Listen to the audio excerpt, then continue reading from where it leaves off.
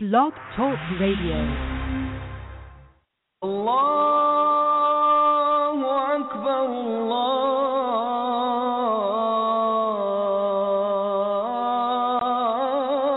Akbar. The New African broadcast speaks to the free-thinking movement that we see emerging in the minds of today's black youth of America. African youths must be re-educated to the scientific reasoning found in natural law if this movement is to reach its full potential.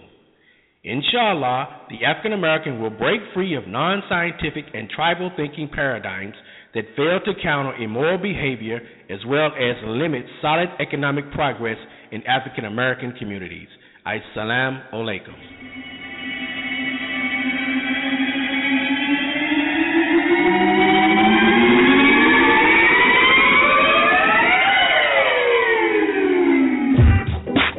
Take the chains off me in this modern day slave offering. I'm just trying to be free. I love life, I'm just trying to be me. And I don't really care what society says, cause if I left it up to them, I'd probably be dead. But no, I feel the blood pumping through my veins like the people need to stop and get some things right. Let's get back to the family. I don't like the news, but the news talk tragedy and politics. Red and blue, choose sides with the gang or you. Make a vote for it, make a song that can maybe grab a quote from it. Long live the revolution, leaders never run from it. Speak my mind and see what comes from it. Find king standing in the heat like the bus coming. And I don't need luck, I've been blessed from the most time. Trying to go more time. Cause the people say they want it, but the people never realize the rain till it's storming. What's up? Brother, you take in the ghetto, you find a whole lot of crime. I can understand, hey, I know what it means. Now, it's one thing the educators and the politicians and the establishment got to remember. Now, brothers need jobs. I'm ready for it, my focus up. My fist in the air so they know it's us. Young black leaders, new Africans. They can't rap trash, just some new packaging. And try to sell it to me. You cool loud in the streets with a college degree. I work for it. Ain't nobody got it from me. I can give you my reality, won't sell you a dream. Solo to the dolo, couldn't sell you a team. But I practice what I preach, I can sell a belief. Cream rise to the top, bull set up beneath. Before you jump out the block, first settle your feet and run for it. If you want it, you should go for it. Break the reverse, only go for it. Pray for it till you're so sure you walk on faith blindfolded by the boat shore. Stevie Wonder to my worst critic. Seemed like another leaping when I first did it. Worked all night, no sleep, for the bread on the table and the shoes on my feet. I'm so the definition of the definition. About time I got some recognition. And I told him take the chains off me in this modern day slave offering. So you got to have mind power to deal with salvation. And that's what we're dealing with. You see, we can't go back to the biblical story of 2 loaves of bread. Or 2 little fishes, 5 loaves of bread. 2 little fishes, yeah. You know what? You can't eat dust. You know what? You can't eat. You know what? You can't eat dust. You know what? You can't eat. You know what?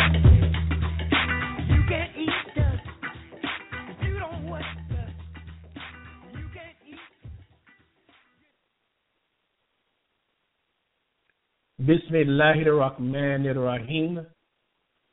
Alhamdulillahi Rabbil Alameen. Wa ashhadu an la ilaha illallah wahdahu la sharika lahu wa ashhadu anna Muhammadan abduhu wa rasuluhu. Peace and blessings upon Prophet Muhammad sallallahu alaihi wasallam, upon his descendants, and upon all the prophets from Adam to Muhammad. Now, my radio audience, with the greetings from the Quran in Arabic language, Assalamu alaikum. Tonight, we're going to continue our series from Inside Look It Out, Black Muslim to Muslim American, 1956 to present. This is part 7 in the series. We may finish tonight, I'm not sure. We're waiting on Imam Muhammad Siddeeq. He's been our special guest here on A New African for the past, I would say, 2 weeks. Imam Muhammad Siddeeq has been a practicing Muslim here in America for over 60 years, coming into the Nation of Islam in the early 1950s, and even being exposed to some of the teachings of Al-Islam even at the early age of 5 years. Imam Muhammad Siddeeq has given us much clear insight into the history of the Nation of Islam, its inner working, much understanding on the teachings from the late Elijah Muhammad.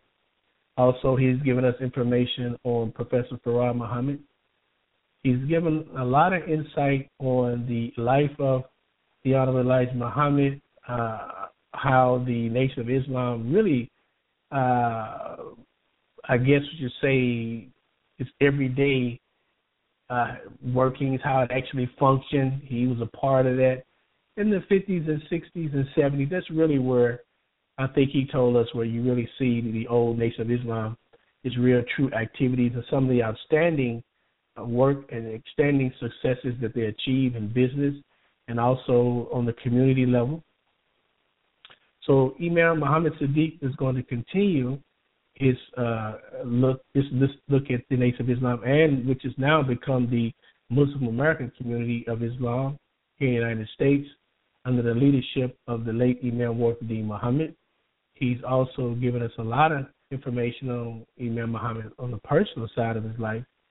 And so we think this is going to be a really good conclusion on what we've already heard so far, kind of tie everything together and kind of give us a picture of where the Muslim American community here, and when I say Muslim American community, I mean the African American community, the position of the community right now, and some possible forecasts for the future.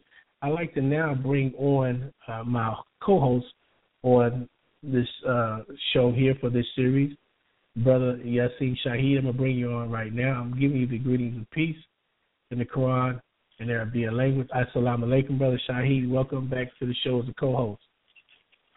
Wa alaikum assalam. Alhamdulillah. Alhamdulillah. Do you have anything to, I guess, reiterate on what I've already said as we wait on Imam Muhammad Siddeeq to come on the show?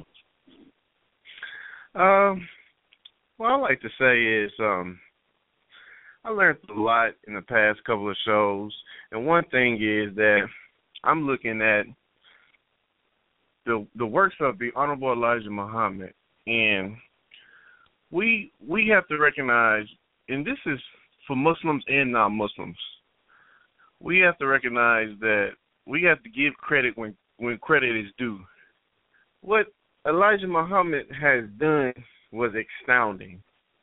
And I'm really looking at it as a businessman, because I am a businessman, and what the nation has done in business and what Elijah Muhammad has set out, ain't no black man in America today has done what Elijah Muhammad's done in business. In business.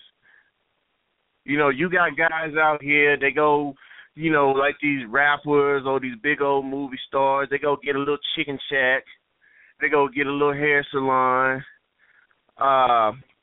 get like a clothes designer, get some clothes.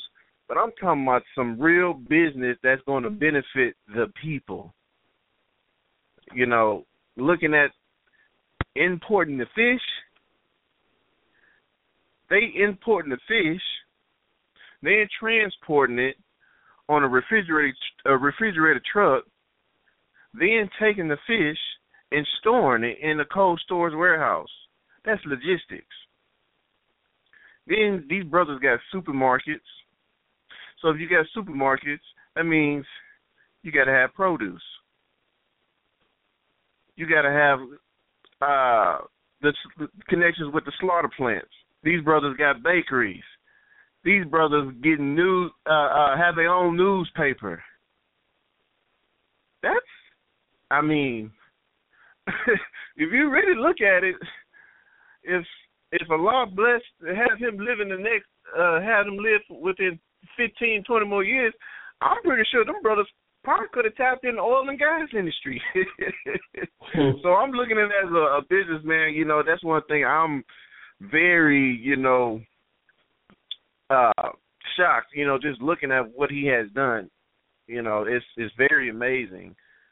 And that's one of the. I'm actually inspired. So that right there is very, and for non-Muslims, we all can look up to this. And, and learn and build. This ain't just for, this is, I'm looking at it as it's history. It's history. We know we're not going to, the information that we're learning from these shows, you're not going to find this in no school textbook, right? That's right. Because in the history classes, what they teach us, Frederick Douglass, they don't even talk about Malcolm. They talk about Martin Luther King. They talk about Harriet Tubman, and a couple other few African Americans, and a little bit of their success, and don't really even talk about much of their success. They give you bits and pieces. So this information that we're learning from Imam Muhammad Siddeeq, that's, I'm very excited. We have to take that. We have to take and learn. Very excited. I really appreciate him coming on the show, giving us very detailed information. So Allahu Akbar. Allahu Akbar.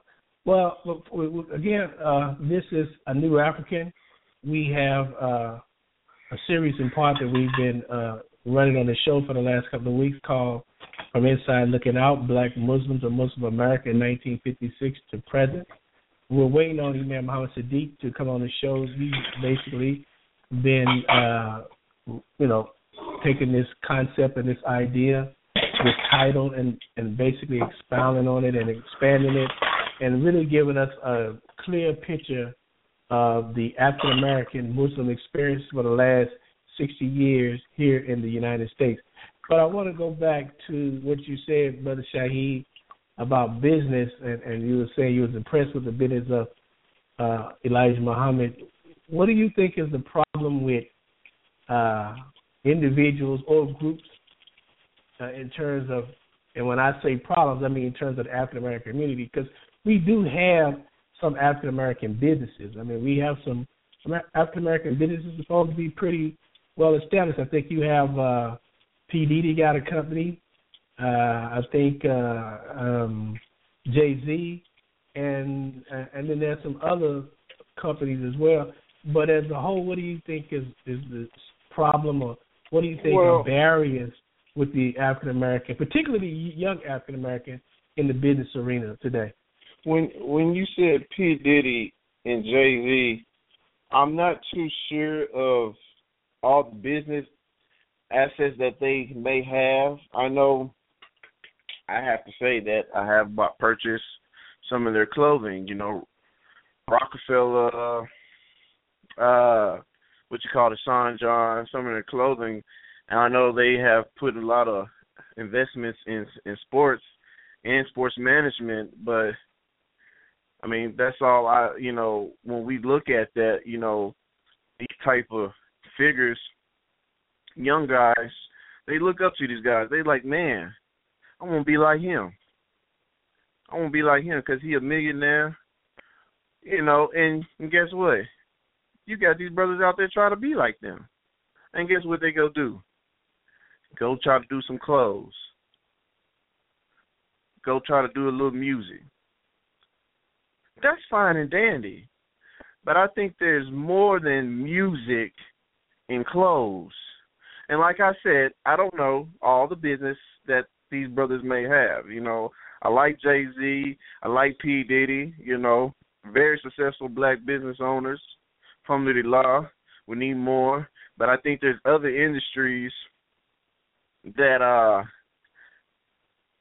us younger guys should tap into, but they're not aware of these other industries like oil and gas, logistics, the medical. I'm talking about more as controlling and owning. You see what I'm saying? Because some of these guys, these big old superstars, they don't actually manufacture some of their material. You see what I'm saying? Yeah. Or if they do, and if they do, I'm pretty sure 9 times out of 10 they ain't getting it from a brother. They ain't getting it from a brother. They getting it from an Asian guy or a European guy. Which is, and I'm not downing anybody. I mean, get it, but I think if we keep the dollar in and tap into more industries, we can be very successful as black. I'm speaking to the African Americans. You know, we might got some might have some different ethnic backgrounds on the show, but I'm just speaking to the African Americans because we more drawn into what's hot. What's hot? What is hot? Jay-Z, LeBron James, P. Diddy, Rick Ross. We look, and that's fine and dandy, but guess what? When the Honorable Elijah Muhammad, when he was out and hot, guess how much impact he had on the African-American community? You had the Black Panthers going out there doing positive things. I've seen some of the work that the Black Panthers, they'll go out and pass out. I don't know. I might be wrong. I know they deal where they used to go out to the community and give out food.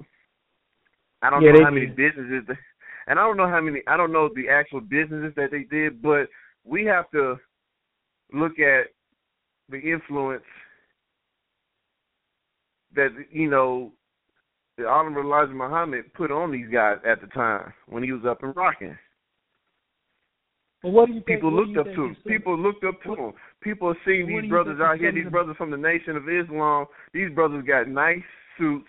These brothers got on fresh, their hygiene. I think that is one of their requirements. They had to keep the hair cut, keep the face trimmed up, and that's black people. We're drawn into that. When what's hot, we get influenced. And a younger person is always like that. We look up something, we say, man, I want to be like that. I want to be like them brothers, man. Them brothers looking good. I seen a video when them brothers went out to D.C., Russell Simmons, he seen some of the brothers in the FOI suits. Y'all gonna wear y'all suits out there tomorrow? Because y'all sure looking good. But well, that raises a question though, brother Shaheed, that you're looking good, but are you doing any good? Let's look at it like this. I'm looking at it from a rational point of view. With all of the nice suits, because I remember the days of the FOI. I was in the FOI, and what I'm saying is that with all of that, outwardly appearance and glamour, we still got high black on black crime, African Americans still robbing each other, right? And you still got people breaking in people's houses, and then people doing all kind of crazy things. So the reality is, in the year 2020, is that enough to turn the African American around from his nosedive, which seems to be a nosedive into immorality and low intelligence? Well, we got to have some brothers go out there in the community and raise the morality in these brothers, man. Let's get some brothers out there, wake these brothers up. And we can wake them up almost like how, Elijah Muhammad did it. More as, they can be inspired with, they see a brother out there in the community, just go out there and start cleaning up. Start cleaning all the trash up. Start cleaning up the trash. Let's get 10,000 people clean up Fifth Ward. Let's get 10,000 people clean up Fifth Ward. Let's get 10,000 people out and you don't even have to have that much money. You can do a little business expo. You can set up some tents on a cool Saturday day. Set up some tents. Hey, brother, you don't got to be out here selling no drugs because you got 3 or 4 felonies. There's other ways to go around that. Hey, check this out. Did you know that you can make money just by referring a customer to a business? They got referral companies that make millions of dollars a year. How? I know because I've done it before. You can go out and make thousands of dollars just by telling somebody, go buy a car over there. And you don't even have to have a degree. You can have whatever on your record, you can do something. Let's get some more options. These brothers don't, it's the lack of information that's not out there. All they see is drugs. They see is pretty much they still putting their hand out, waiting for something. Waiting for something to fall from the sky. And, as Muslims, ain't nobody coming back for us. But the Prophet Muhammad, peace be upon him, what he did 1,400 years ago, he didn't do what he's supposed to do. And that's why he said, I leave you this Quran and this Sunnah. That's it. So ain't nobody finna come back and handle your affairs. Right. So and you raise a very interesting point, because if you study the history of pre-Islam in the Arabian desert, where you basically had the nomads and Bedouins in that area, and there was essentially Christians and Jews and Zoroasters, disbelievers, infidels. You had the whole 9 yards. That and all of that, and the ignorance. In fact, it was the history says the time was so ignorant and backward that they named those people. The common term for those people was Jahiliyyah, meaning ignorant people. Now here, right. Prophet Muhammad, it wasn't. He was only one Muslim. He didn't have an FOI. He didn't have any headquarters. He didn't have a big temple. And all he had was the Quran. And in less than 20 years, a 20-year period, the whole of Arabia became under Islam. And it started with one man. So when you think about that, you have to flash back on what I flashed back on what Imam Muhammad said. Do you really need an FOI? If you just come with the truth and sound argument, that's enough to resurrect the whole society. And right. So I asked the question again, what the Honorable Elijah Muhammad did at the time in the 50s, the 40s and 50s and 60s and 70s, and recall, the pagan Arabs, the ignorant Arabs, were far worse than the ignorant African American people in the 30s and 40s and 50s. So you try to tell me that the same thing can't be done in America as is done over there, of just taking people, the pure knowledge, straight knowledge. You don't have to carry any catechism and mysticism and spookism and magic. I'm the original man.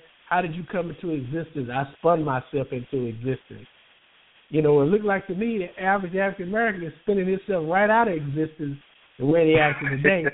But it just raises a question here. You listen to a new African here. This is Brother M.D. Shaheed and Brother Yasin Shaheed. We're waiting on Imam Muhammad Siddeeq. I'm not sure if he's going to be able to make it tonight. He had said he's going to call on his show, From Inside Looking Out, Black Muslim to Muslim American, 1956 to present. Imam Muhammad Siddeeq has been giving us a very good insight look into the Nation of Islam, its evolution, and its involvement, involving, into what we now know as the Muslim American community here in the Western world, under the leadership of Imam Warith Muhammad. But we're going to take a break, and I'm going to see, can I get Imam Muhammad Siddeeq, is he going to come in tonight or not? And then we'll take it from there and see what happens. So we're going to go to a break on all this, and audience to stay tuned. We're going to be right back in just a little short minute to see where we can find Imam Muhammad Siddeeq. So stay tuned.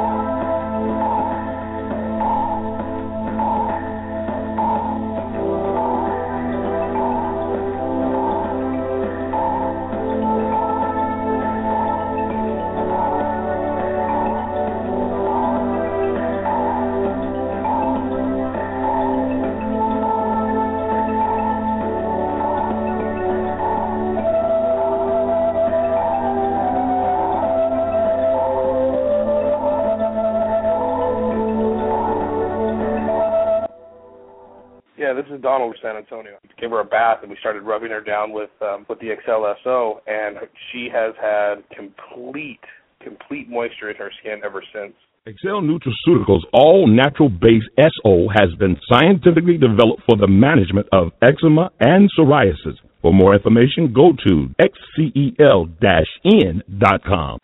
My name's Dr. Karen Holly, and I am the senior pastor at Lifeway Church, and I'm also a psychological therapist. My grandson, Christian Turner, and he uses SO, and he has eczema, and so it's just worked wonderfully for him. Tried bump stop. I've tried all kind of stuff. My skin, you would never believe. People don't believe anymore that I used to have hair bumps except my friends. It cleared it up. No more dry patches, even the patches that would come around. Nutraceuticals, all-natural products. Call today at 1-800-977-3981. I actually brought it for my daughters. My daughters really, their hair has gotten so much thicker. It's gotten longer, and they feel it's like they had bald spots on the side of their head. But ever since we've been using it, no more. The hair has actually grown. Excel Nutraceuticals all-natural base HGS has been scientifically developed for the control of eczema of the scalp and hair regrowth. For more information, go to www.xcel-n.com. Yes, hi. My name is Carmen. About a year ago, I had ordered 3 of the jars of the XL HGS, and I'm here to tell you, it really, really worked. It stopped my hair from thinning out. My hair is just beautiful, and I'm just so very well pleased. Nutraceuticals, all-natural products. Call today at 1-800-977-3981. The new African broadcast is sponsored by XL Nutraceuticals. XL Nutraceuticals produces and manufactures all natural products that help promote clear skin and healthy hair growth. Visit XL Nutraceuticals at www.xcel-n.com or call 1-800-977-3981. And now, back to the new African broadcast. Assalamu alaikum. This is the new African. Assalamu alaikum, Imam Siddeeq. How are you doing? Fine, Brother Shaheed. Forgive me, man.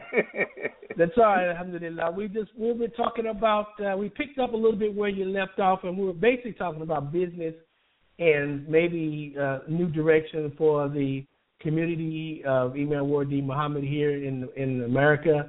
But we had a little discussion going on with Brother Yasin. Brother Yasin, I'm going to bring you now back into the host forum. I can get you to come in here. Assalamu alaikum, Brother Yasin. Wa alaikum assalam. Yes, okay, brother Imam Siddeeq. Yes, sir. You can pick up. We can pick up where you where you left off the last program. I know we were talking about you had some concerns about the unexpected death of our leader Imam Warith Muhammad when he from his trip back from Atlanta. And he also had some other concerns about, I think you had mentioned, some of the current leadership and their inability or refusal to step forward and possibly ask certain questions about some things that's going on, and just take a more proactive position, proactive effort in getting the teachings of Imam Warith Muhammad out and the correct teachings of Al-Islam as taught by Prophet Muhammad out. So I'll let you take it up from here. Well, with Allah's name, the merciful benefactor, the merciful redeemer, and we bear witness this but one God, Allah, and we bear witness that Muhammad is his servant and messenger. We greet all of our audience with the greetings of peace. Assalamu alaikum. And what we were saying with the death of Imam Warith Muhammad, I just felt then and feel now that we have a obligation, and that obligation is to just ask all the possible questions that we can ask and get the best answers that we can get. And after that, there's nothing else we can do. However, to not ask any questions and not get any answers because we didn't ask any questions, to me, that's criminal. And I just feel that it's derelict for anybody to say that they were a follower of Imam Warith Muhammad and be satisfied with his passing and not ask the basic questions. And that's not to put any suspicion or anything on anybody, but anybody who would pass away, there needs to be some kind of inquiry, especially when it's sort of a shock like that.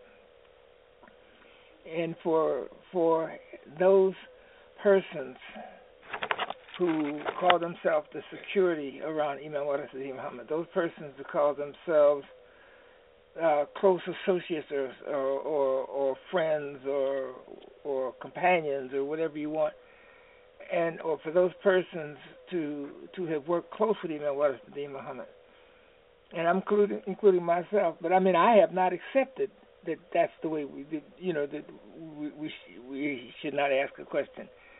But for these people to just accept that, okay, well, he passed away and that's it, and let's just go on.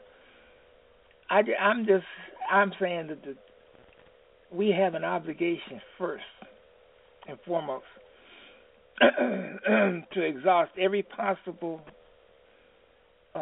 way that's in front of us to talk to those people who were around him at the time of his passing. When I say around him, I'm talking about physically around him. I was in Atlanta, Georgia, physically. But his daughter was right there, and then there was security who came by and the different things like that. But to just accept this really superficial investigation done by the police force, where they just asked a few questions and then just went on with life, just like this is an everyday occurrence, to me is totally criminal and derelict and unacceptable. And I'm still on the same page that we should not have proceeded forward in anything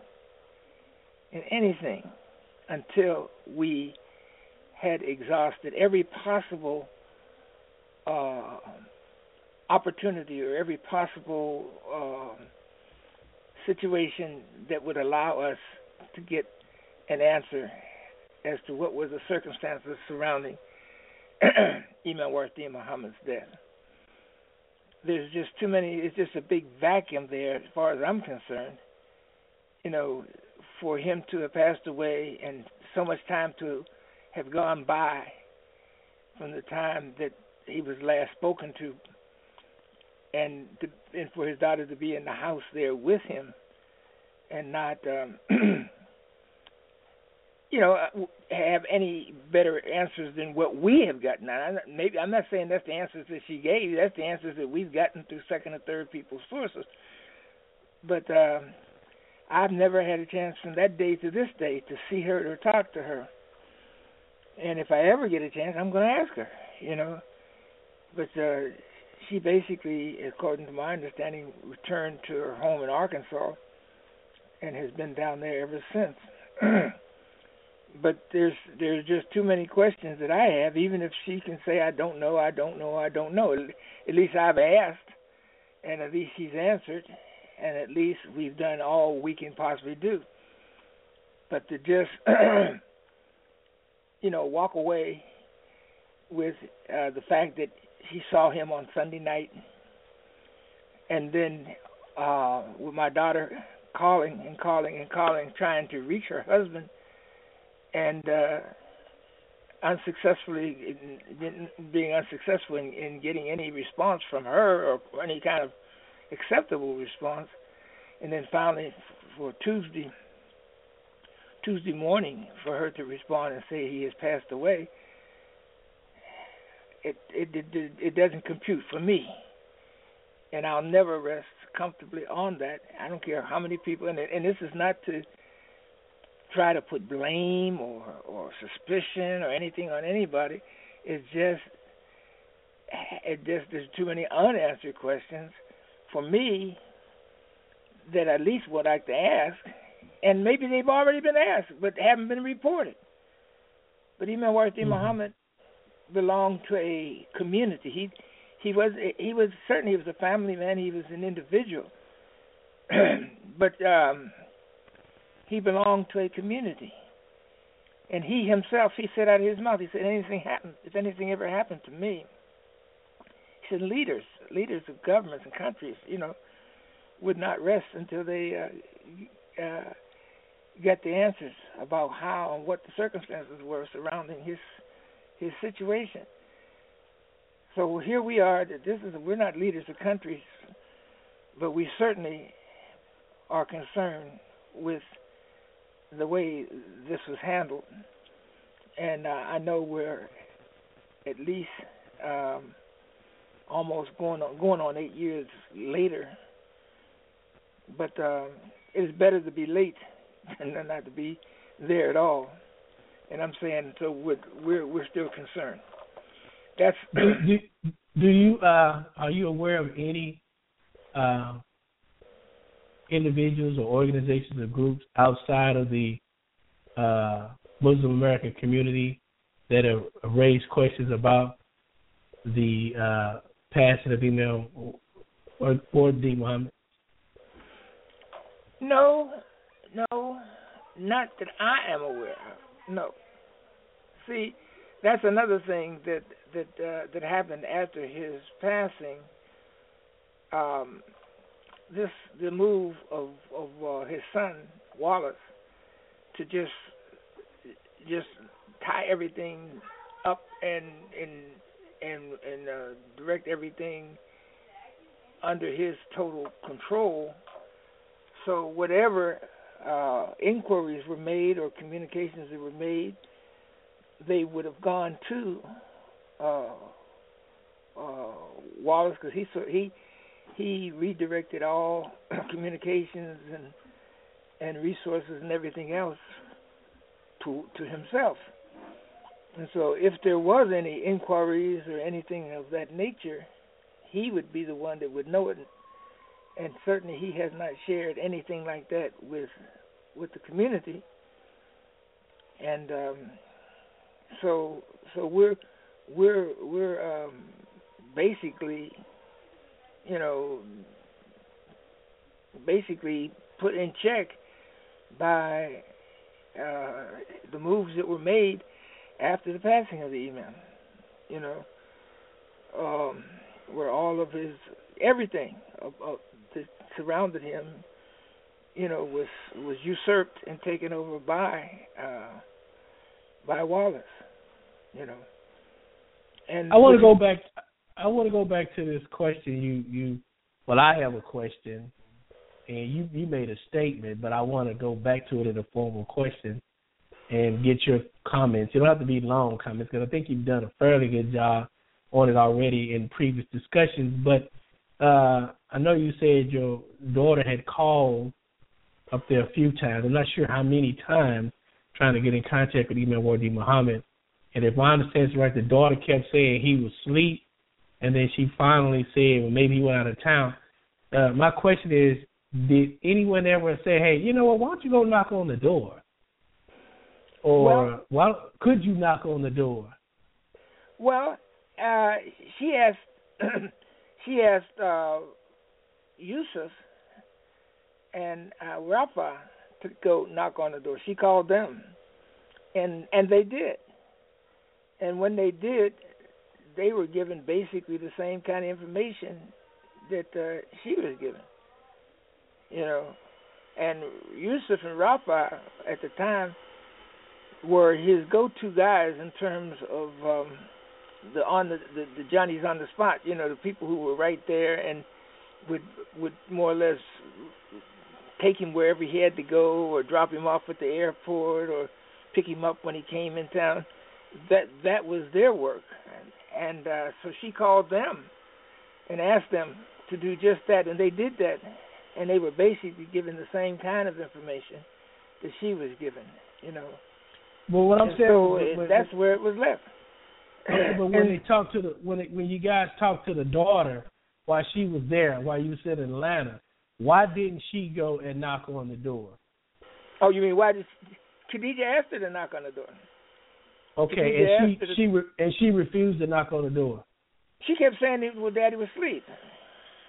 So basically, she refused to knock on the door. And she basically that's basically what it appeared. Khadijah said, "Go just tap on the door, DJ. Tap on the door. Because this is an emergency. It's an emergency." And but to the best of my understanding, she did not do that, or refused to do that. So, that's why I'm saying we need to convene, sit down, and refresh, and talk about that whole situation. This is not casting any kind of blame or anything on anybody, but this is just to try to understand what happened to the world's greatest human being, as far as I'm concerned. There's not been a human being in the 20th, all the way up since the time of the Prophet, with more importance than Imam Warith Muhammad. His life is more important than any human being, I believe, since the time of the Prophet. I don't believe there's another human being that came on the scene that was more important to society, to humanity, than Imam Warith Muhammad. And and that's what bothers me. And I did everything I can, because it's really an effort that diplomatically, it's really an effort that we should collectively work on or try to achieve. But all these people who claim to know the Imam, and we were close and we walked together, and I did this and he told me, he said this to me, and I told him this, and then he told me so and so. Well, if that's true, then why do you have such little interest in this phase of his life? Why do you have such little interest?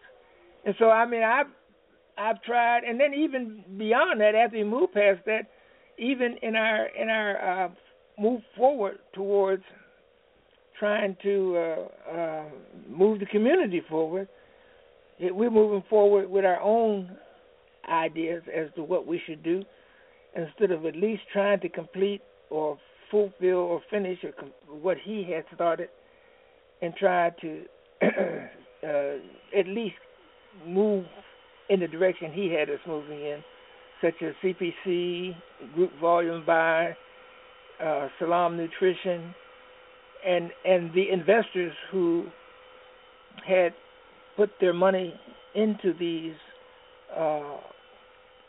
collective purchasing efforts and trying to make whole the people who did trust Imam Muhammad, instead of leaving them hanging out there. Because see, it's almost like a sabotage to me. I'm looking at it like are you people sincere about this? Because I mean, how can you tell me on one hand you want to see this community grow and develop, and on the other hand you want to leave the people who heard his appeal to help and step forward and put their money up, large sums of money up, and then we leave them in the lurch, we leave them hanging, we leave them insecure, we leave them abandoned. To me, that doesn't make sense. I mean, it's almost like someone saying they don't ever want to see this community go forward, because the only thing we need for progress, and this is the same thing anybody would need, is trust. Trust. That's the biggest thing. That's the biggest commodity, if I can put it that way, that we need to go forward. Trust. Once you have trust, and this is the great attribute that Imam Warith Muhammad established, and that's why he was so successful, because the people, the community, those whose lives touched his and his life touched theirs, he was able to garner from them trust. They trusted him, and he was a trustworthy person. He was sincere. He was genuine. He was not about to hurt them in any kind of way, intentionally or unintentionally. And I'm saying, and then to come behind him with this kind of liability and ignore it and act like, well, we don't have to even look at it, we don't even have to address it, we don't have to talk about it, we don't have to try and make these people whole. Well, you've left a lot of bad feelings among some of the best people, because it was some of the best people, some of the most trusting and loving and kind people who put their monies up like that. And then to leave them hanging out there and act like you don't even care, and no one is inquiring as to what we do next. And here there was properties, real estate properties, and that just needs to be in an accounting of this effort and a following through on what was being done by the Imam at the time. So, okay, brother Imam, who you say the leadership? You raised a lot of questions here, and I'd like to ask you who or what is the leadership of the current Muslim community that was established by Imam Muhammad? What is the leadership? I mean, is it a group of people? Is it a company? And who has or who have the final say? I mean, how is it actually being run to the best of your knowledge right now? We have all these Muslims, everybody say the leadership of Imam Muhammad, the community of Imam Warith Muhammad. You have imams all over the country. You have different masajids. But what is actually the leadership? Or is there any leadership? I would put it this way: there's no real genuine leadership. There's partial leadership. If, for example, Wallace Muhammad II, because of his name being Wallace Muhammad, and because of his refusing to recognize and honor the direction his father was previously going before he passed away, in terms of the mosque cares is concerned, he is now capable of lording over a very small group of people, but it was done in such a way that many of the faithful people and faithful contacts that Imam Warith Muhammad has established with his good name have been pulled in to be supporters of his on the virtue of him being named after his father, and the fact that he is the leader, the so-called leader of the mosque cares. And so here Wallace is now running the mosque cares, which was the office is really the mosque cares was really the ministry of Imam W.D. Muhammad. The ministry of W.D. Muhammad does not continue on after Imam Muhammad is gone because there's no more ministry. Now you could come up, he could dissolve that and come back with something else, but see, symbolically it won't have the effect that he needs to have to hold on to the few little people that he's able to reach, and to hoodwink those persons on the outside into believing that he is in fact the heir apparent of the whole program of Imam Warith Muhammad. If he approaches his leadership outside of the context of the ministry of Imam W.D. Muhammad. So he holds on to that 501c3 as a Trojan horse type situation to keep control and mastery over the naive, blind, somewhat blind, somewhat unsophisticated, somewhat just and maybe somewhat wicked. A few people with some wicked control ideas, but they gather these people in these various circumstances these people find themselves under, and then run this show. But I was just looking at their so-called first Sunday program, and I didn't see in the audience. I'm just looking at the pictures that they took pictures. I didn't see 20 people. I didn't see 20 people. And so he has to be struggling with that effort, and because the support seems to be waning, even with the conventions and everything else, and he only gets support maybe for the convention, for the Savior's Day, and things like that, and these are sort of sympathetic and emotional concerns where people come out thinking that this is the community convention. Not the way he runs it. That's not our convention. That's a convention that Wallace has, and the Savior's Day that Wallace has. So anyhow, all I'm saying is our whole community effort has been weakened just by virtue of the fact that we have not followed through properly to secure the achievements that were made under the leadership of Imam Warith Muhammad. And as a result of that, the consequences are like situations like we're in an environment and a climate in America where we really need to have close association with one another. And you pick up the paper and you see this message say we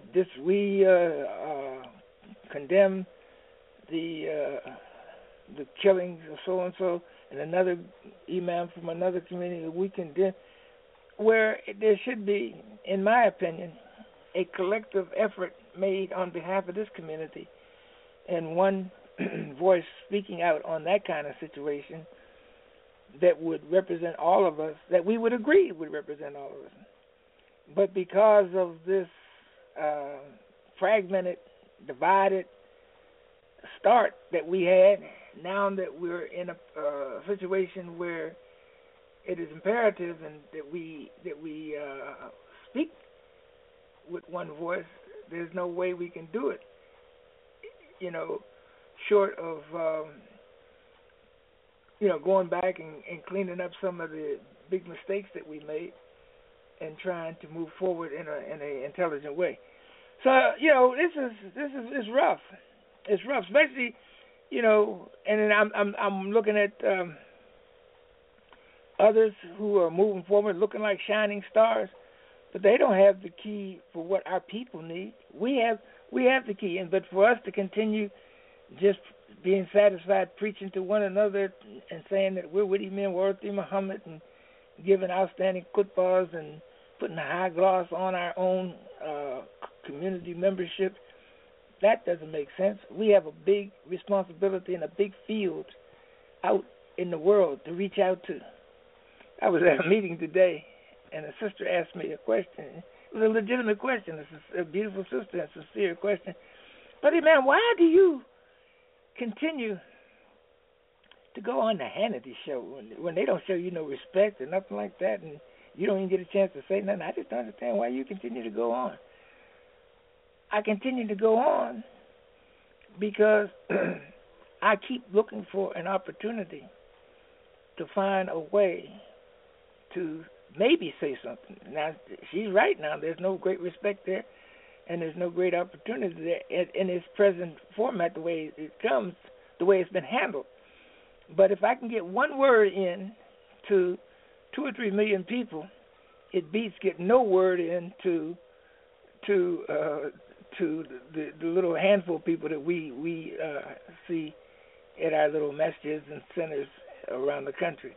And I told her, I said, hey, look, on the Hannity show, you speak to more people in one night than we speak to in 10 years, what our whole community speaks to in 10 years. So I'm saying it's worth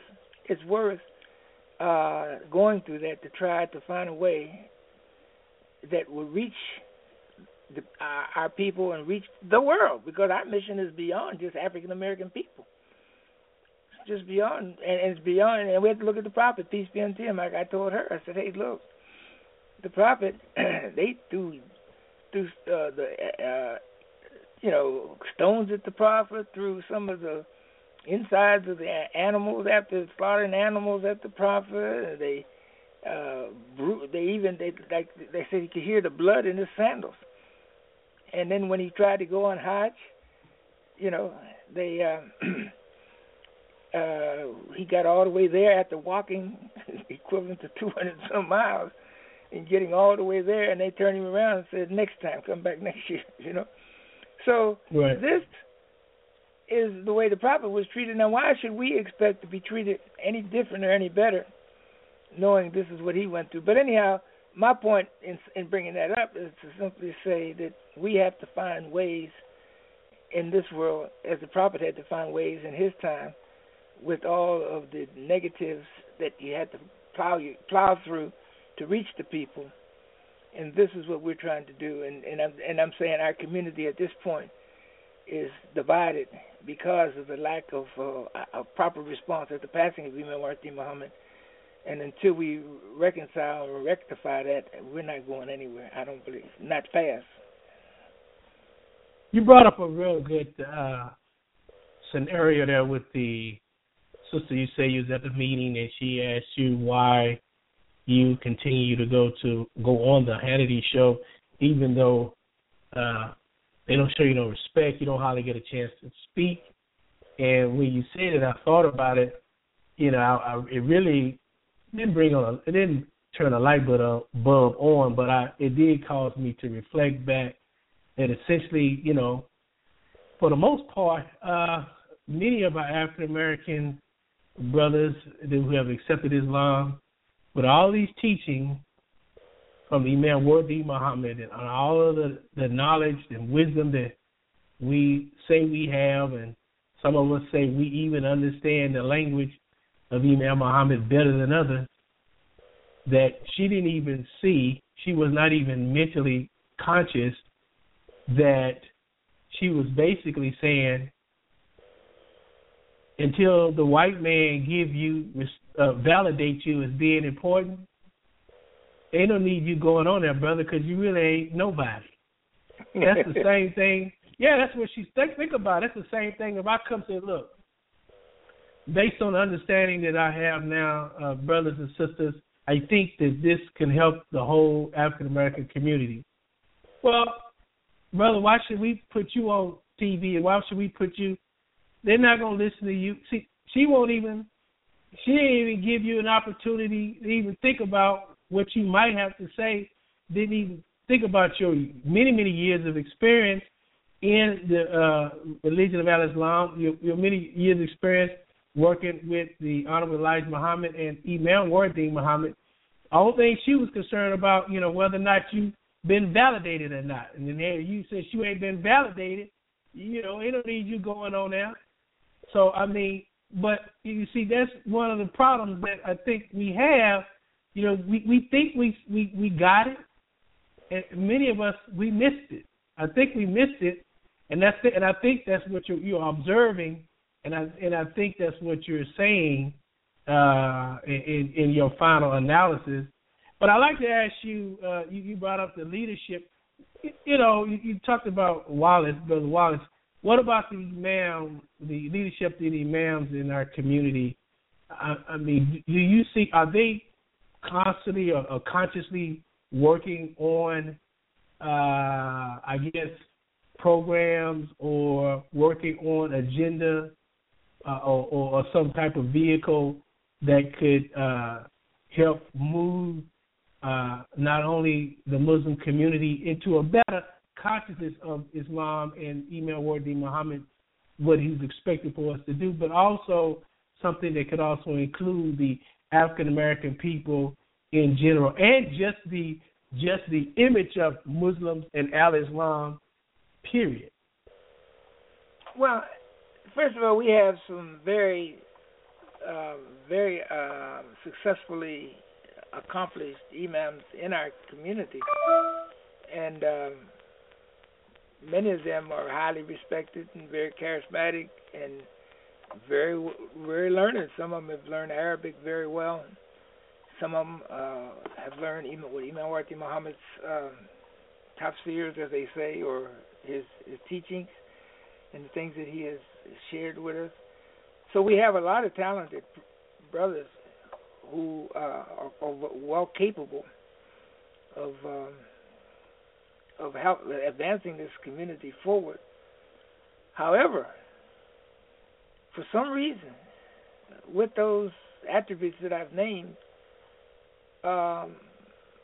we still don't seem to be capable of moving forward.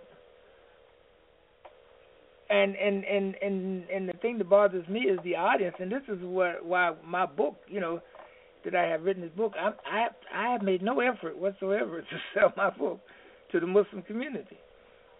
I've given it. I've sold it to the Muslim community for those who ask me. But I'm looking at, Imam Muhammad has told us to see ourselves as American citizens. And so I'm looking at everything I do with Imam Warith Muhammad. Basically, I'm looking to publish information to help the greater community of uncommitted people who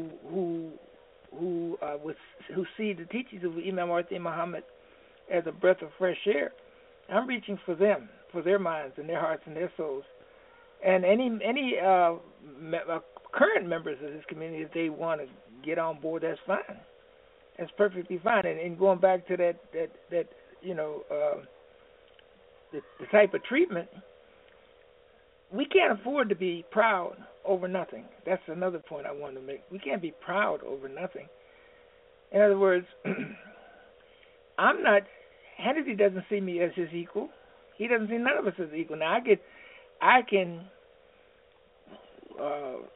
sort of shrug my shoulders. I can sort of, well, wait a minute, you got to treat me better than this. Well, I would love to be treated respectfully, but the Prophet wasn't. How could I expect to be given a certain type of respect when the Prophet himself didn't even receive that? And Imam Muhammad told us, any of us who are in the following the path of Islam in this day should realize that we're going to get a little taste of everything that the Prophet went through we're going to get a little taste of it today, And so if we see the Prophet himself disrespected and the believers of Prophet Muhammad, peace be unto them, being disrespected and not given any great respect, why should I expect that? And why should I allow my feelings to get hurt because I don't get a chance to demonstrate the intelligent disposition that I do have if given a chance? But I can't allow. In fact, it doesn't bother me at all. It doesn't bother me at all. I mean, I can, except for the fact that I do want to get a chance to say a constructive word, but even the neglect of me for the conscious people who see a show, and I'm just sort of going back to that, for the conscious people who see a show and see me being mistreated, then that tells them something. As long as I keep my dignity and my respect and try to do what's right, and I'm cast aside, then my casting aside is a plus too, because for the people who have a heart, for the people who have the sensitivity, for the people who are conscious of what's right and of what's wrong, to see me there and to watch that I've been very respectful to the host, and the host has just roughed me up and roughed me off and done all that, then I gather I still make headway with sympathy. Not that I'm looking for sympathy, but I'm saying sympathy because people will identify with a person who has come trying to do a conscious work and has been neglected. Now let me share something else with you that no one has said, but I'm going to say it. Nowhere in the discussion, in the dialogue about Islam, had there ever been anybody who stood up and said anything about radical Islam and the use of tying Islam, the name Islam, to radicalism and things like that, until I did it. You can go back and trace the whole history of it. It began on the Hannity show. There wasn't any effort to try and nail the Muslims down or nail anyone down to those terminology. Hannity tried it with me. And I was the pioneer on that. You can't find one, not President Obama or anyone else. I forged that way because Hannity tried every way he knew, and I refused. I kept saying, no, you can't put the two together. And he did everything he could possibly humanly do, and you can go back and take a look at those shows, and you see him trying and wrestling with me, trying to get me to, and I refused to accept that terminology. And then from there came the popular position that President Obama took, Hillary Clinton took, and others have taken, and all that. But go back and see who pioneered that effort and who caught on to that, because others were coming on, and that terminology just was used. He had this Muslim brother called Dr. Jasser, who would come on, and he would talk to Dr. Jasser, and he would throw those jihadists and all these the lexicon of the Western lexicon of what they think should be used to identify the Islamic struggle in the United States, and they would go right along with it just like it was ice cream and cake. Then he tried it on me, and I stopped him. Sure, I said, no, you can't put those two together.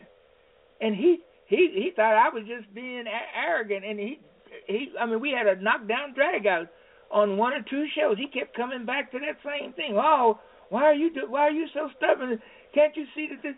And he kept pushing, and I refused. Now, as a result of that has become just a natural approach out there, but not a single Muslim, not a single imam, not a single guest had come on the Hannity show and took him to task about that before I did it. And you can go back and trace the history of the Hannity show, and you'll see it wasn't done nowhere, not only on the Hannity show, but anywhere. Mm-hmm. It wasn't even an issue. So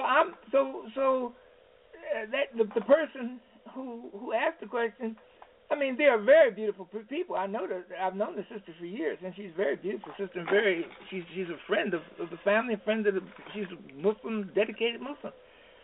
But I'm saying, but she doesn't realize you have to patiently wait until you can get an opportunity, and it's just so important to have somebody in a position to be able to plug up a hole where if you didn't have that person there, the hole would be left open and the water would flow through and the people would drown.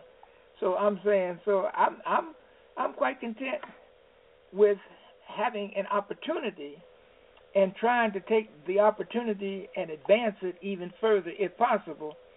But I'm not going to just walk away because of pride, because I'm, they don't treat me in the kind of respect that I would prefer to be treated. In time, Almighty God Allah will make a way if there's going to be a way to be made. Yes, sir. You're listening to Imam Muhammad Siddeeq, long-time practicing Muslim here in the United States of America. Imam Muhammad Siddeeq, a very unique individual, many years of experience with the Muslim movement, what I even call the freedom movement here in the Western Hemisphere. Imam Muhammad Siddeeq has been practicing Islam in America for over 60 years. And in fact, Imam Muhammad Siddeeq even told us that he actually had been exposed to some of the fundamental teachings of Al-Islam as, I guess, just as a 5-year-old, just, almost for school. So Imam Muhammad Siddeeq, we're here on this program here from Inside Looking Out, Black Muslim and Muslim American, 1956 to present. If you have any questions now, you can call in at 646-668-8368. That's 646-668-8368. Once you get into the show, you can press 1 on your phone, and that'll let me know that you have a question, and then I'll bring you into the queue. Imam Muhammad Siddeeq, before we go to a break here, I want you to again kind of pick up on the leadership, the current leadership, or what we consider as the leadership here in the Muslim American community that's claiming to follow Imam Warith Muhammad, at least his teachings, his tafsir. And I know you said that many of them are basically, I guess, acting individually, pretty much just going, giving their own lectures for their particular masjid, not really communicating with each other. I know one time you said it mentioned a lot of them have more vested interest in selling their own personal tapes. Just kind of talk about that for maybe 10 minutes, and then, and in your own, I guess, summation, what can we do, or what should be done, or what is keeping all these individual leaders from actually getting together and, trying to come to some type of uniform plan or some sort of uniform vehicle for future progress? Because I've heard some imams say off the record that, Imam Muhammad was my leader. I'm not going to nobody else's leadership anymore. I can lead my own self. I mean, what's your input on that? Well, first of all, as I said, and you in a synopsis form said the same, that we have these very talented imams, and but despite their talent and their skills and learning how to speak Arabic and everything like that, we're so busy putting a high gloss on the Muslim community. Our energies need to be turned not on the Muslim community, but outward towards the greater community. And if we don't do anything, we need to find a way to communicate our insights and understanding of this religion to the greater world. I believe that in itself is a solution to the misunderstanding that is going on in our world today. Like right now we have a big vacuum out there. And the vacuum is that the people don't understand the teaching of Islam. And then we have an effort coming about as a result of the problem. We have the communities, the immigrant communities are stepping up to the plate because they have the resources to do so, and they want to call everyone together under their umbrella to go forward and speak to the American public. Well, I don't buy that. I'm not comfortable with that, because I'm not comfortable with them being the spokesperson for what we have done. And like there's a saying that if I come to your house and it's prayer time, and I'm an imam, and you're not an imam, you're just a member of the community, and it's prayer time, you lead the prayer, no matter what I am, because it's your house, and the prayer should be led by you, no matter how many imams I am out in the greater world. So I'm saying these brothers and sisters have come to America, and just the fact that they don't show the proper respect for this community, and even their approaches. Just like I was looking at one brother from a group. I won't call the name of the group, but the president reached out and said, the Muslims need to come together and do A, B, C, and D. So he automatically gets on the internet and is reaching out all over the country for people to come on and join his effort to fulfill what the president said. Well, what's wrong with trying to do it in stages? First of all, Imam Warith Muhammad woke us up to the need to do this over 20 years ago. But when he woke us up to this need, when he started off, in fact, 40 years ago, when he picked up that flag and said, I'll carry the flag, and told us we need to have patriotism days, and we need to reach out for our Christian brothers and sisters and get away from this calling the Christians kafirs and all that kind of stuff, because that's not right. That's not Islam. We don't believe like that. So anyhow, but they went deaf on us on that kind of thing. And when we were doing interacting with the Christians, they acted like we had the plague. So now all of a sudden we're in an emergency situation, and now they see a need to do this, but again they didn't trust the vision of Imam Muhammad when he was trying to call us all together to do what was necessary to develop a healthy relationship with our Christian brothers and sisters in America. Now a crisis has come, and they want to step up to the plate and call us all together. Well, I'm not comfortable with that. I'm not comfortable with it because I don't like their approach, and I don't know enough about them because they don't give me the comfort level that I'm just going to step up and just allow myself to just be Joe Nobody signing up with their leadership when I don't know what their leadership is, where it's going, and what it represents. So that's a sad dilemma that we have right now. And until and unless they're ready to come together with us all as equals, and then we will decide collectively how we can get a voice to represent this cause, fine. But to just allow them to step into this, because of the so-called crisis nature, we're going to just sign on with them when I don't know who they are. They're immigrants. I don't know what they came from over across the sea. I don't know who they're associated with, who they're tied to. And we can very well, in our effort to try and solve a problem, we could create a problem bigger than the one we have already.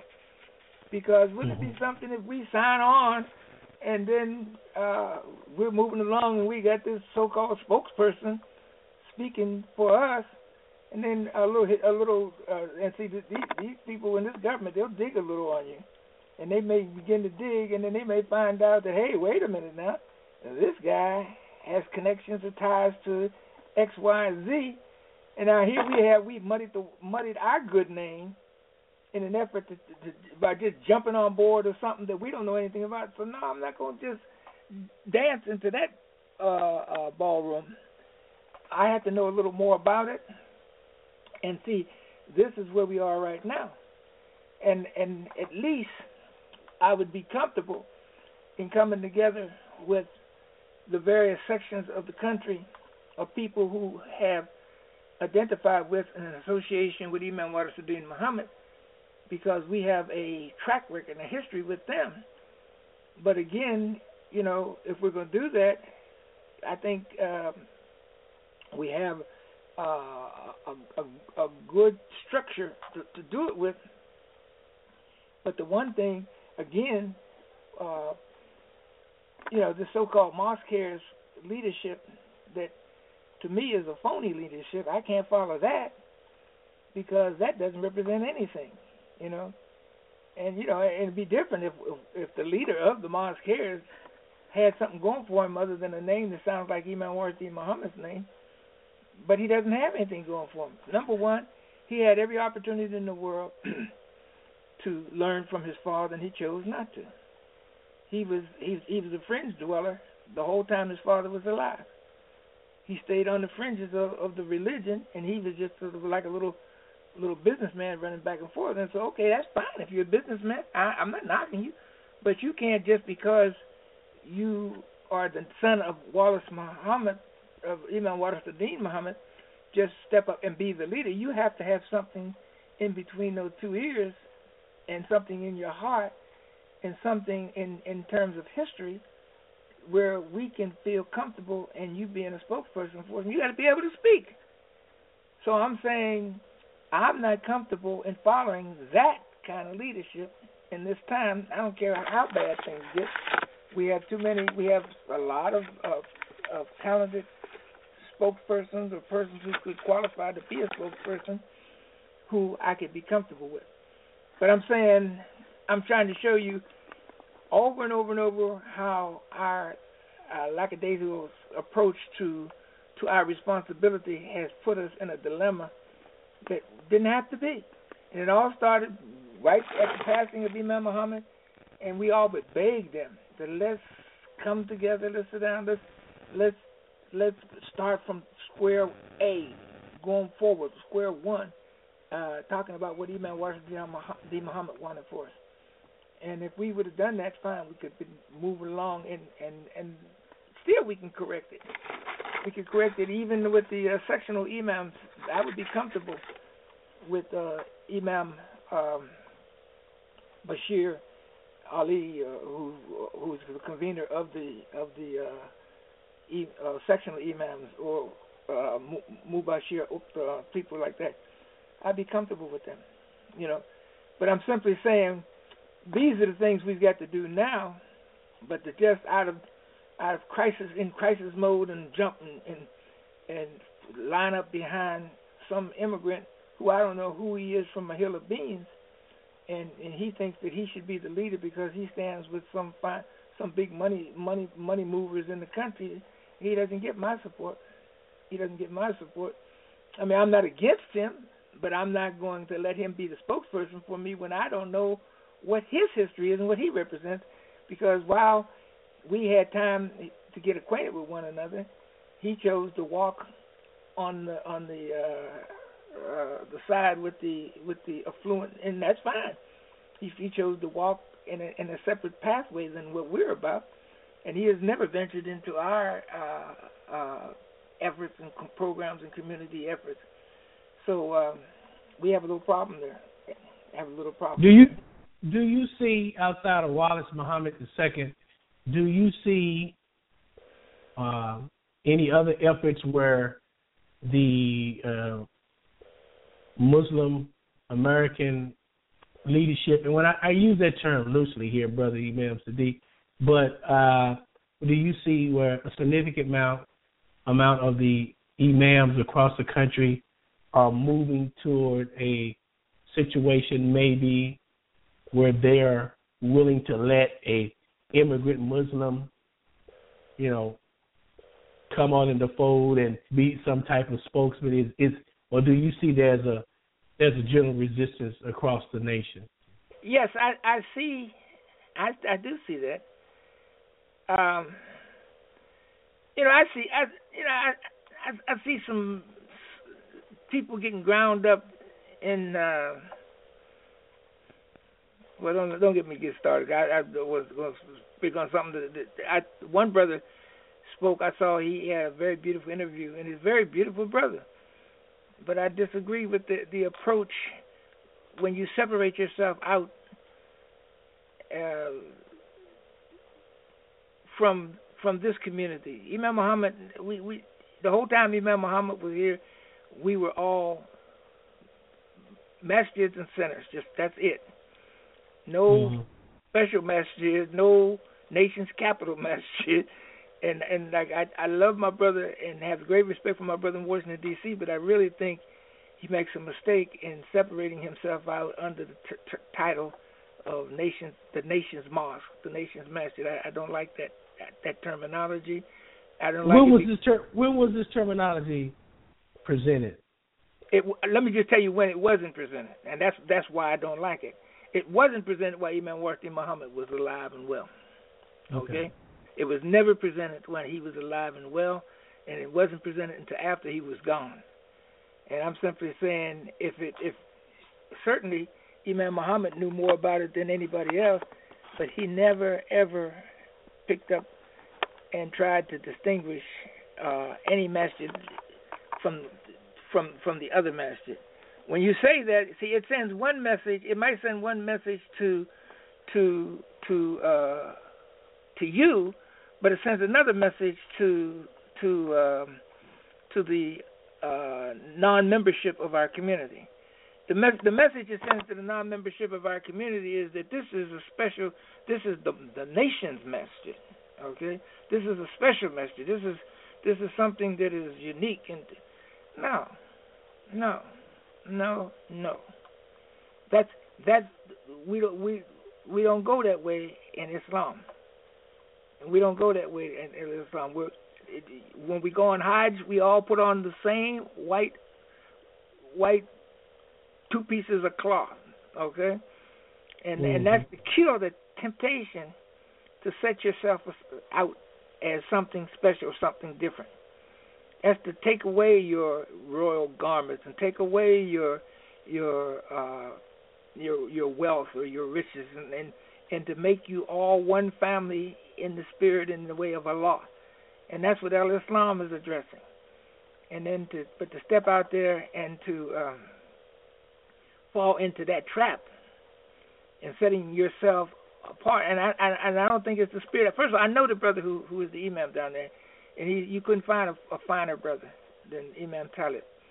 Couldn't find a finer brother. But I disagree with that idea. I disagree with that idea. That's an idea that you set in the stage to undermine your own efforts. You're another masjid. I mean, if you can tell the history of Washington D.C. without that, and to say you're the first building, that's a brick and mortar thing. That's not a masjid. When you talk about we're the first masjid in the city of Washington, D.C. and all like that, that's brick and mortar. That's brick and mortar. That doesn't make it a masjid. See, you put yourself into a trick bag when you start identifying when you were able to get brick and mortar together and put some lights inside of there and call yourself a masjid. The masjid was established. Masjid was established when people said La ilaha illallah Muhammadun Rasulullah. whoever they are and whoever they were. But okay, now there's nothing wrong with having in your history, for anybody who wants to read the history of when your building and everything was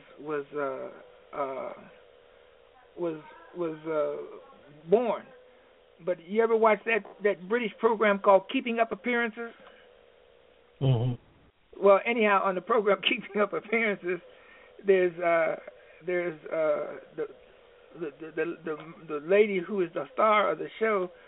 You know, she's always, you know, and this is my sister, and she's the one with the Mercedes Benz and the pool, and of course she has servants and everything, and we're going to go over and have lunch with her today. And it's always, you know, bragging about material achievements, and that's where the program is a satire on arrogance and quest to be seen and known with the movers and the shakers. Don't get into that, and I think you make a big mistake. Let your work testify to you. Let your good work testify to you. Don't keep trying to tell the people we're the nation's master, we're the nation's boss. Then that makes all. Well, who are the rest of us then? Who are the brothers in Yucca Gulch? Who are the people down in Mississippi? Who are the people in Hattiesburg? Who are the people in the little far suburbs of Pennsylvania somewhere? Who are they? Nobody's. So no, don't do that. Don't fall victim to that. You know, one brother told me, oh, he heard it. He thought the show was good. The show was good, but don't get locked into that. I don't care what. Don't set yourself apart from the rest of the group. Be one with your brothers and sisters, and let the distinguishing factor be your righteousness. Let your righteousness shine above everybody else. But every time someone knocks on your door and you're gonna tell them about some egotistical idea of what you did first and before anyone else, somebody was before you. And so there's never no end to that. There's nothing wrong with having a history. There's nothing wrong with documenting the history. But that's not the way we should introduce ourselves every time we have an interview or talk with the greater public, because that's how they think. We don't think like that as Muslims. Our focus is on the good deeds, the good work, the sincerity, and that's where we need to put our conscious effort at. So I'm saying that. Yeah. I'm yes, sorry, go sir. ahead. Yes, sir. I got it. You listen to Imam Muhammad Siddeeq from Inside Looking Out, Black Muslim to Muslim American, 1956 to present. Imam Muhammad Siddeeq, we're going to take another break. We're not a long break. We're going to come back. If you have any questions, hold them. You can call in at 646-668-8368. That's 646-668-8368. Stay tuned. We'll be right back.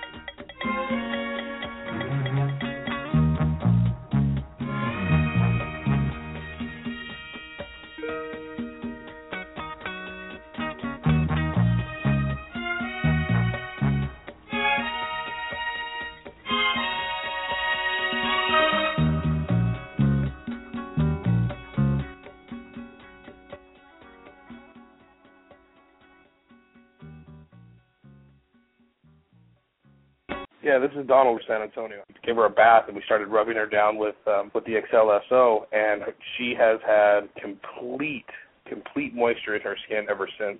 Excel Nutraceuticals' all-natural base SO has been scientifically developed for the management of eczema and psoriasis. For more information, go to xcel-n.com.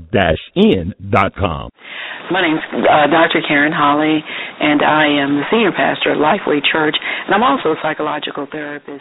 My grandson, Christian Turner, and he uses SO, and he has eczema, and so it's just worked wonderfully for him. Tried bump stop. I've tried all kind of stuff. my skin, you would never believe. People don't believe anymore that I used to have hair bumps except my friends. It cleared it up. No more dry patches, even the patches that would come around. Nutraceuticals, all natural products. Call today at 1-800-977-3981. I actually brought it for my daughters.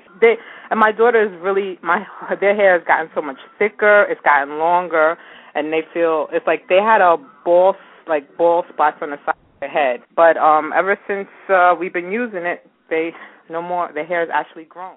Excel Nutraceuticals' all-natural base HGS has been scientifically developed for the control of eczema of the scalp and hair regrowth. For more information, go to www.xcel-n.com.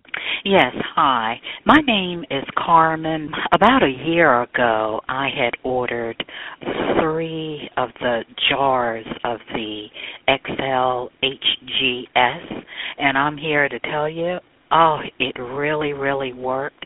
It stopped my hair from thinning out. My hair is just beautiful, and I'm just so very well pleased. Nutraceuticals, all natural products. Call today at 1-800-977-3981. The New African broadcast is sponsored by XL Nutraceuticals. XL Nutraceuticals produces and manufactures all natural products that help promote clear skin and healthy hair growth.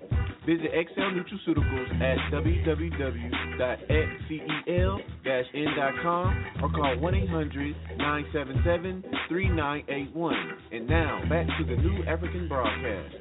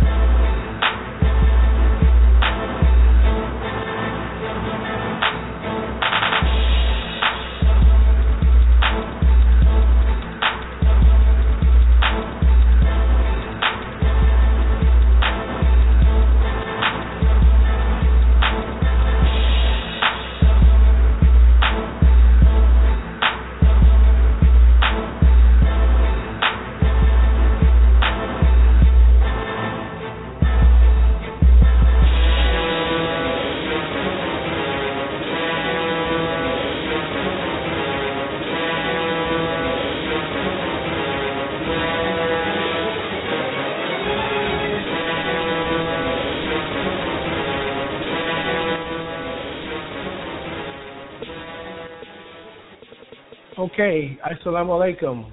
This is a New African. I'm your host, MB Shaheed. I have on the line with me Imam Muhammad Siddeeq. Imam Muhammad Siddeeq has been a practicing Muslim for many, many, many years. He's been on this show. We've had a very interesting show here, ladies and gentlemen, for the last 2 weeks. From Inside Looking Out, Black Muslim and Muslim American. Imam Muhammad Siddeeq, I'm going to bring you back on the show. And in the last, 20 minutes, Imam Muhammad Siddeeq, kind of sum up everything, what you said and some things that, what is your outlook for the community of Imam Muhammad for the future? What do you see we have to do, or where do you see us going, rather? And in order for us to get there, what are some of the things that we have to do. If any of our listeners want to ask Imam Muhammad Siddeeq a question, here's your opportunity: 646-668-8368, 646-668-8368. Imam Muhammad Siddeeq, assalamu alaikum. Wa alaikum assalam. Well, in my summary, I would say this, Brother Shaheed. I would say what we have to do if we're going to be successful. First thing we have to remember who it is we are associating with and what was the spirit of this individual, what was the demeanor, what was the way he carried himself and conducted himself, what was his focus, where was he trying to go, how was he trying to get there. And if we will take an interest in that and go back to square one, go back to the very beginning and correct some of the fools rush in kind of spirit that we had and take our time and go forward, we can be successful. Just like the builder, the great builders, they labor long hours making sure the cornerstone is right. Why do they labor long hours to make sure the cornerstone is right? Because everything that you build from the point of the cornerstone being right will set on top of this cornerstone.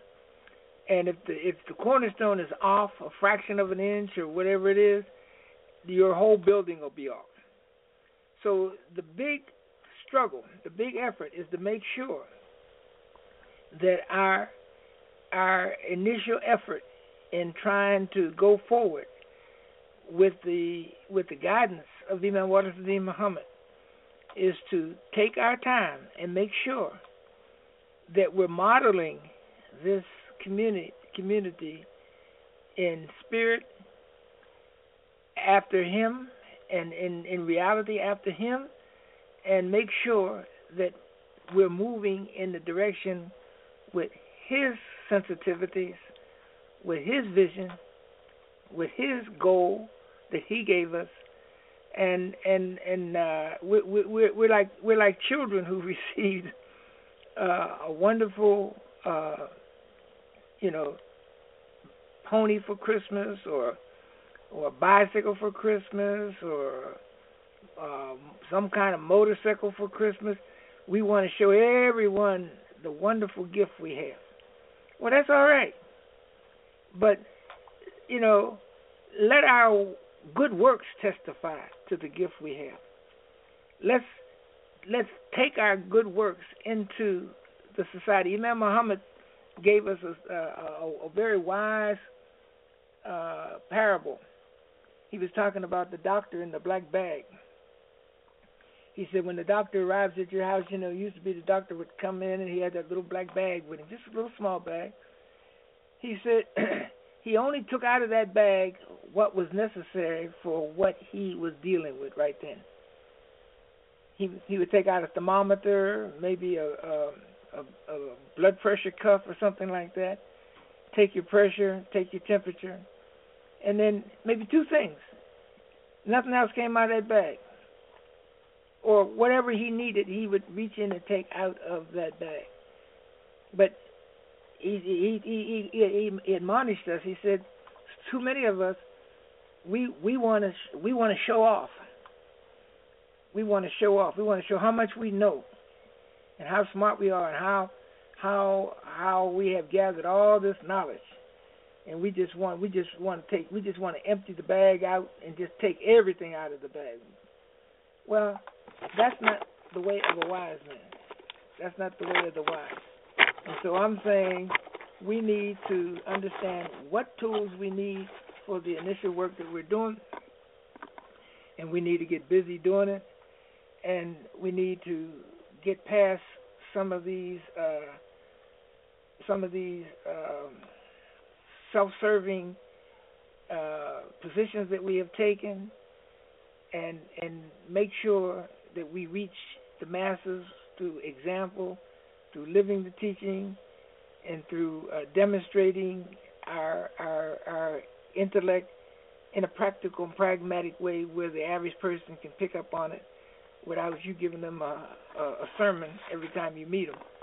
So I'm saying this is what we must do if we're going to go forward, because we have a lot of work to do, and it's a distance between our approach to propagating this work and the problems that we're witnessing in society. We have to be able to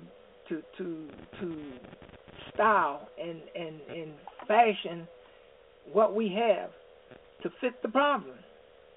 And the problem in society is we're looking at our young people killing each other like 70 going east and west. We're looking at marital homes being broken up.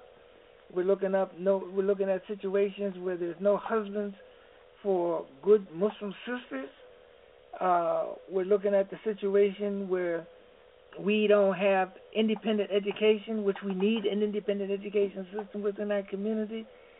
And the reason why all of these things are like they are, in my opinion, is because we have refused to sit down with one another and converse with one another and come together and humble ourselves with one another, to one another, and come up with a practical, pragmatic approach to getting our religion into the hearts and souls of these people.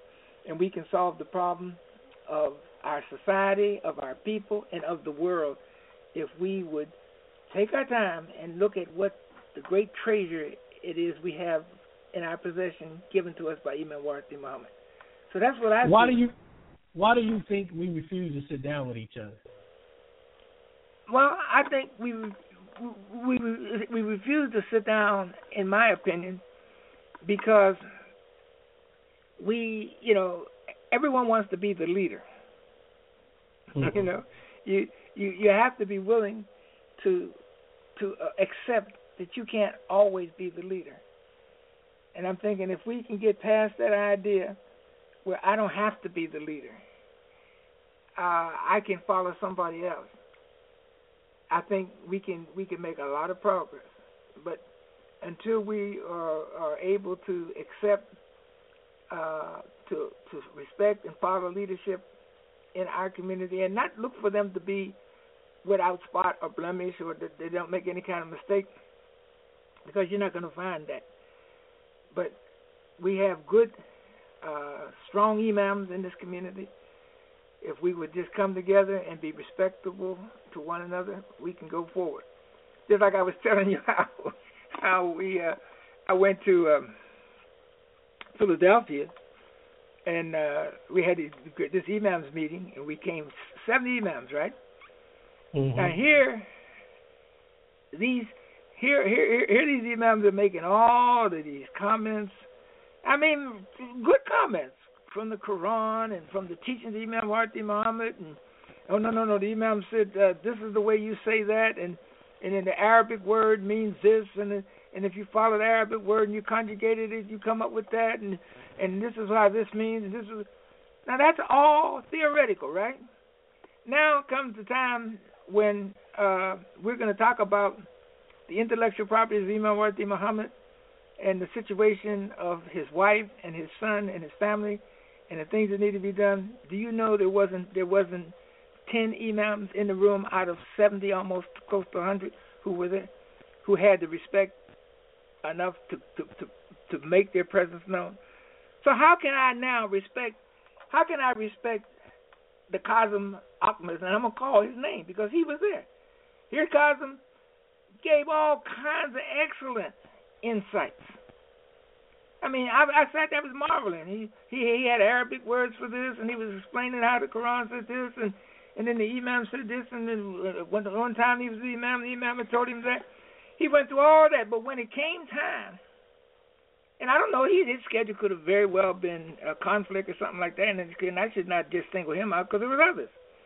But he was the mind, the bright light in the room in terms of God.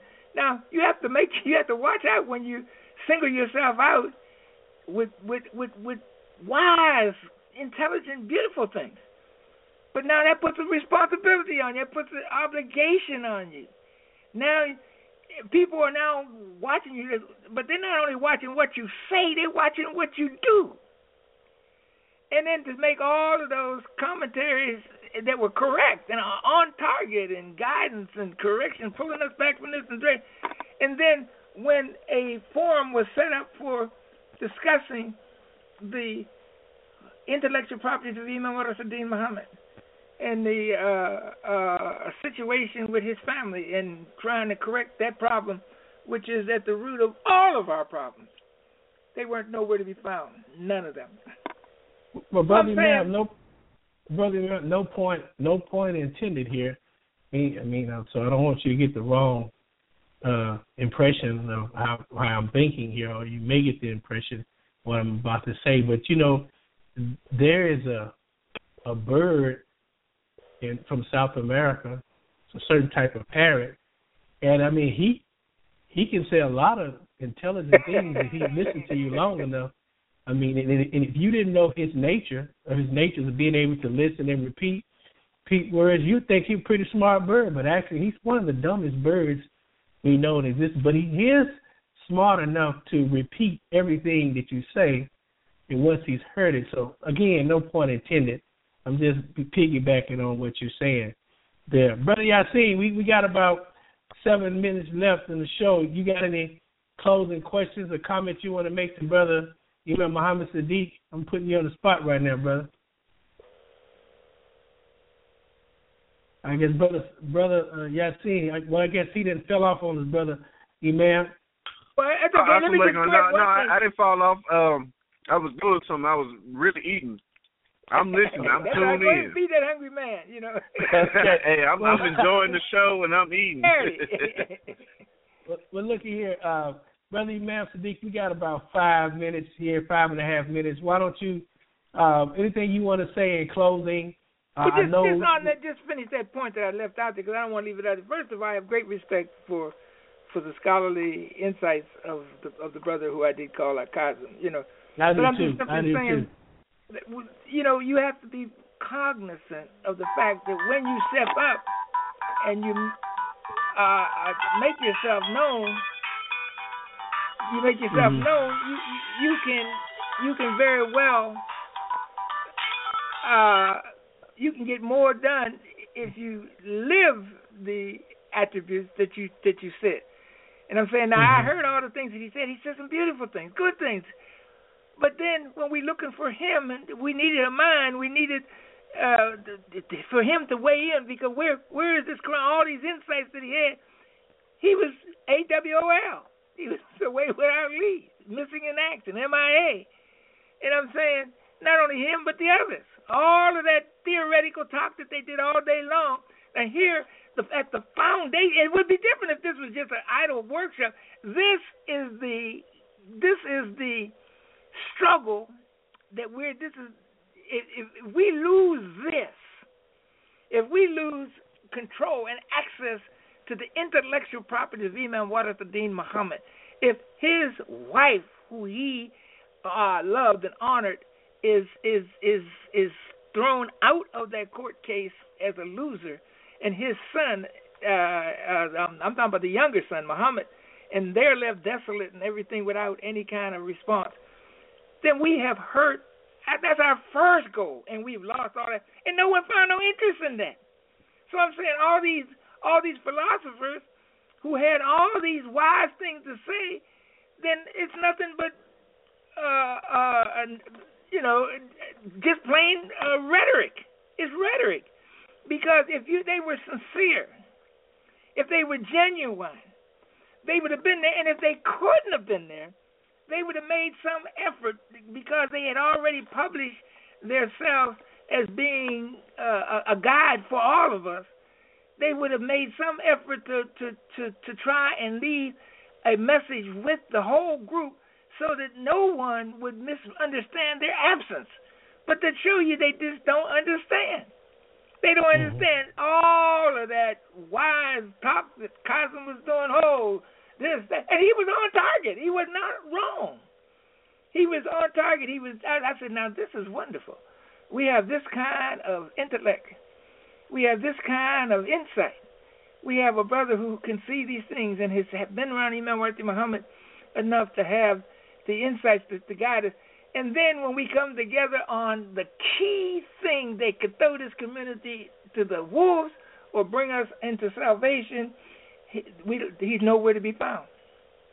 Nowhere to be found. But according to my understanding, he was still in the general environment of the Philadelphia masjid.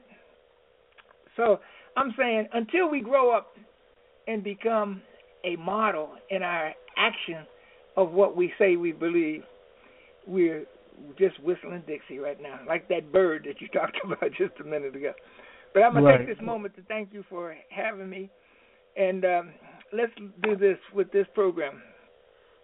We want to reflect on everything we said, and we may come back and do one more program, inshallah, after we reflect on all that we said and see what loose ends we might have left open or what possible thing we need to have said to put some clarity to some things that we might have left hanging out there. And then we'll come back and do that. And keep in mind, I'm not knocking any of these people. I'm just merely making a comment on it.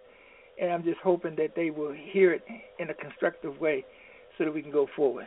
Thank you. Yes, I want to thank you also, Imam Muhammad Siddeeq, for coming on the New African and showing us your rich and illustrious history of the African-American Muslim movement here in America, as well as your keen insight to some of the problems that the African-American people and just the people of the United States in general are facing today, and also your keen perception of the vision of Imam Muhammad's future for the Muslim American community here in the United States of America. Again, you've been listening to Imam Muhammad Siddeeq, a longtime member of the Muslim American movement here in the United States, over 60 years of practicing Al-Islam in America, from inside looking out, black Muslim to Muslim American, 1956 to present.